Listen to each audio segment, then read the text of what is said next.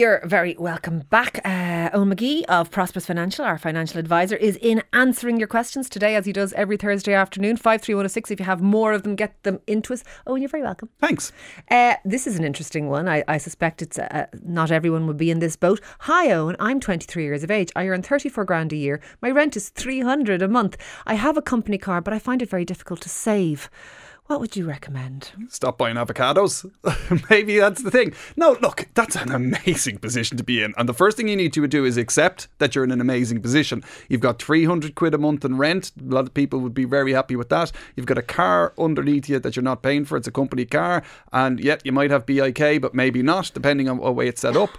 But you are making a good salary as well. And really what you need to do is I would suspect what's happened here is that your lifestyle you've suffered with lifestyle creep. So your lifestyle has creeped up to the income that you have, and therefore you're now feeling that you're struggling to save on a month-to-month basis. Save at the start of the month, spend your money for the rest of the month. It's as simple as that. Do the savings first, not the lifestyle first. I understand that a lot of people would hear that query and go, cop on might be what you should do. But having said that, most 23-year-olds aren't saving loads of money, aren't building their pensions. They're mostly but hold on a second. About the place. But most 23-year-olds haven't got 300 a month in rent.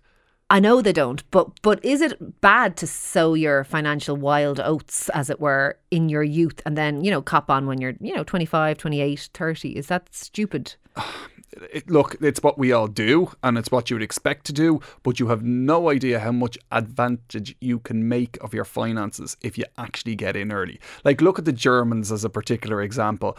By their late 20s, it wouldn't be unusual for them to have 100 grand in their pension pots. Really? Yeah, and we'd get to retirement with an average pension pot of about 100 grand. And that's because it's forced on them. It's the way the system works over there. And also they don't tend to own property, so they want to have a nest egg because they don't necessarily think they're going to own a house. And that's a really good point. We like to buy property. So, and if you think about the raw basics financial of why we want to own property, it's so that when we stop working and our income goes down, we don't have to pay rent. Whereas the Germans say, hold on a second, actually it does make financial sense because I've got stability and I can stay in this house for 20 years if I want to, and I can paint the walls and do all of that. But what I do need to know is that I'm going to have to pay rent in my later years when I'm not working, so pension becomes much more important. So I need a pot. Someone says, Owen, I need to buy a new 8-seater car. I can't really afford it, but I don't have a choice. This one is unfixable. What is the best or cheapest option to buy a car? Is it a bank loan, a PCP, or the original old-fashioned hire purchase? PCPs, you guys are against PCPs, aren't you? Us guys, yeah. You people who know about money. You people who actually can read the documentation and say, that doesn't make sense. As opposed to me. Like, a perfect example, there was a buddy of mine this morning, his car is 3 years old today, he's on PCP, and he says, I'm going over and I just have to come up with the deposit. And I said, oh yeah, that deposit that you put onto the PCP at the start, now you're being asked to put it so he would have traded in a car at the start and that was his deposit, and now it's back down to just enough to clear off the minimum value, and it doesn't always work like that, but now he has to fork up more cash again to get back onto the PCP do train. Do people do it to drive flash cars? 80%. This is an unregulated industry, right? But 80%, when you see someone driving down the road in a new car, 80% of the time it's not a new car, it's a new loan. That's what they've just got. So, and what I would be worried about, this person has just said they want to buy an 8-seater, which is going to be expensive. And they're talking about PCP, which means they're thinking about buying new. And they've said in the same question that they can't afford it. So I would be saying, first thing, when you're buying a car, 2-year-old cars will have somewhere between 40 and 70% of their value written off already. Let someone else take that hit. But equally, couldn't you buy a 5-year-old car that would still be grand, or a 6 or 7? I don't know how old cars can, whatever. Much longer than they used to. But absolutely, if you're willing to go kind of 5-6 years old, now your depreciation, so the amount of it, the value it goes down by on a year-to-year basis, is much less than it is in the first couple of years. Is it get a credit union loan and an older car? Credit union loan, older car is the route to go. And just get pay a mechanic to come out and have a look at it. I'm learning every week. You're actually telling it. I'm just here to facilitate you telling everyone. Just me giving my advice. Someone says, hi Owen and Ciara, I am in my mid-50s. Oh, I don't have a pension. I work in the private sector. My salary was 30 grand before the crash, but we had to take wage cuts. I now earn 20 grand and I've earned that for the last 11 years. As I say, I don't have a pension.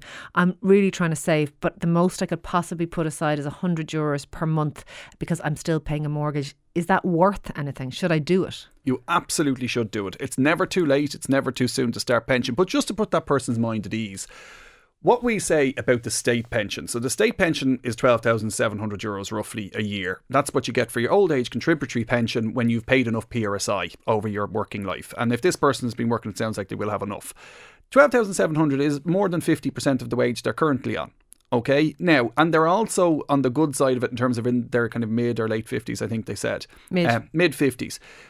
When I'm dealing with a private client, if they're under the age of 40, we say you're not going to get your private pension. You're not going to get your state pension at all. Because there are 5 people working, paying PRSI for every one person that's retired right now. Are you saying there's a very significant chance that if you're 38, even though you're paying your PRSI, even though you're chipping in your US thingy, whatever, and all that you're not going to get a state pension at all? This is opinion, it's not fact. But no chance. That's what you think? No chance, Ciara. Whoa. Like, think about 5 people working, paying PRSI. I hear you. And everything that PRSI covers, revolution. there's only going to be 2 people working for every one person retired by the time 2050 comes around. So that person is in their mid-50s. They have a much better chance getting a state pension than you or I does. And I'm going to put us both in the same bracket there.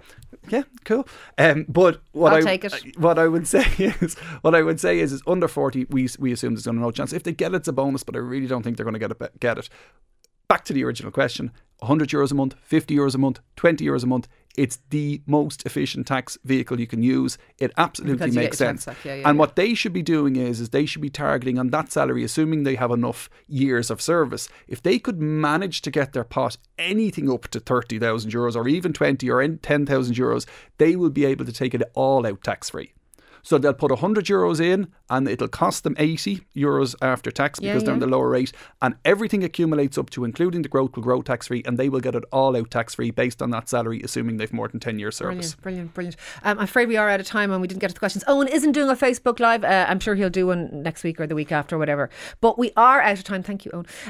On Lunchtime Live here today. Thank you all for taking the time out to listen and indeed to chat to me. Sean Moncrief is up next. Do stay tuned for him. My thanks as ever to the team today, to Michael Culligan, to Claire Darmody, to Emma Cawley, and indeed to Ross Leahy. We will be back at 12 o'clock for the craziness that is Lunchtime Live and Unscripted. Do get in touch with us. 1890 453 108 is the comment line. I'd love to hear from you about the mad things you want to talk about tomorrow. But from me, Ciara, have a wonderful Thursday.